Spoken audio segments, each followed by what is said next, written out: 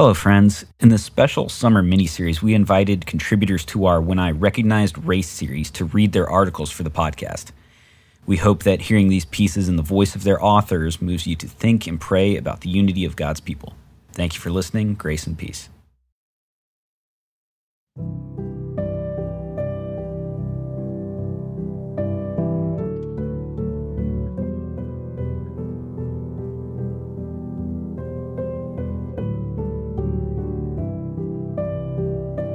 I was born in Guadalajara, Mexico.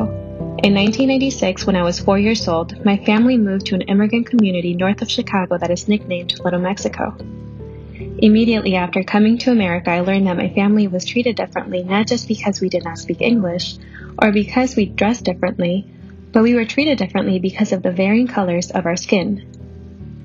As a young girl, I did not have to understand racism fully to know that my brown mother weeping after a demeaning interaction was an attack to her innermost being. Mi alma me duele, my soul hurts, my mother would cry out. Racism was seemingly unavoidable in this new world. I am the fair-skinned of my siblings, yet the color of my skin did not keep me from experiencing racial and ethnic violence. After waves of Hispanic immigrants settled in this community, all Spanish early education was offered to immigrant children. I was 11 years old when, for the first time, my parents enrolled me in an all-English 6th grade class. Speaking little English, I was an easy target of ethnic and racial slurs from 4 Caucasian students in my class. After months of being verbally attacked at school, the ethnic and racial slurs turned physically violent. I was racing my younger brother, Luis, around the block on our scooters when we were suddenly attacked by 2 Caucasian kids from my 6th grade class. I was gasping for air in between punches when I turned and saw my younger brother pinned down and unable to keep himself from getting punched in the face. I could see the 2 other Caucasian kids from my class nearby and hear them screaming racial slurs at us. After what felt like a long time, the kids stopped and ran off. Beaten and bloody, my brother and I arrived home, where my older sister Fabi met us with frightful and raging eyes. My brother and I were weeping as my older sister cleaned our wounds when we heard knocking on our front door. It was a police officer. Behind him were the kids who attacked us standing next to their parents. Immediately, it became clear to us that the police officer had been told a different story from what we experienced.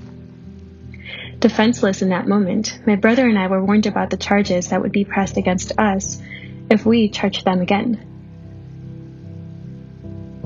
That same evening, the 4 Caucasian kids returned to my house. This time, they stood outside shouting, "Go back to Mexico, beaners! Go back to Mexico, you aliens! Go back to Mexico where you belong! Nobody wants you here." I can still see and hear the 4 Caucasian kids standing there and shouting these words. This article has been difficult to write. I lament that this is one of too many heinous ethnic and racial attacks that my family and I have endured as Mexican immigrants. Racism is a serious and insidious sin not just because it insists that an image bearer is less than human, but because it is an affront to God Himself and a transgression to His law. As Christians, we know that we are a chosen race, a royal priesthood, a holy nation, a people for His own possession, that we may proclaim the excellencies of Him who called us out of darkness into His marvelous light. Once we were not a people, but now we are God's people. Once we had not received mercy, but now we have received mercy.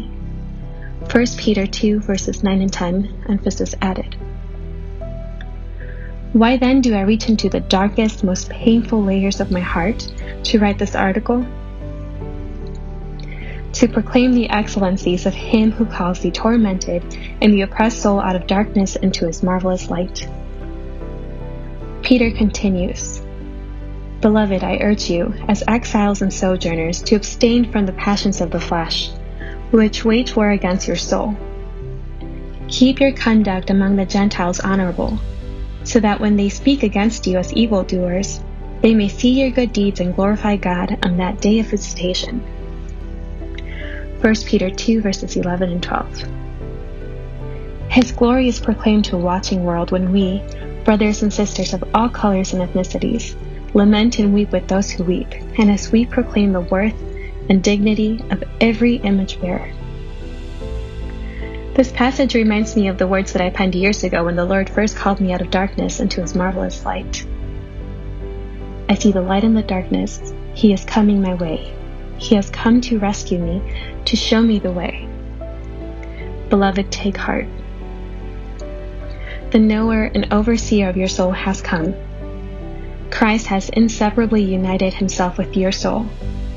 He is the light that shines in the darkest and most painful layers of your heart. He is with you as you lament the horrors of ethnic and racial violence. He weeps with you and cries out, "Mi alma me duele," my soul hurts.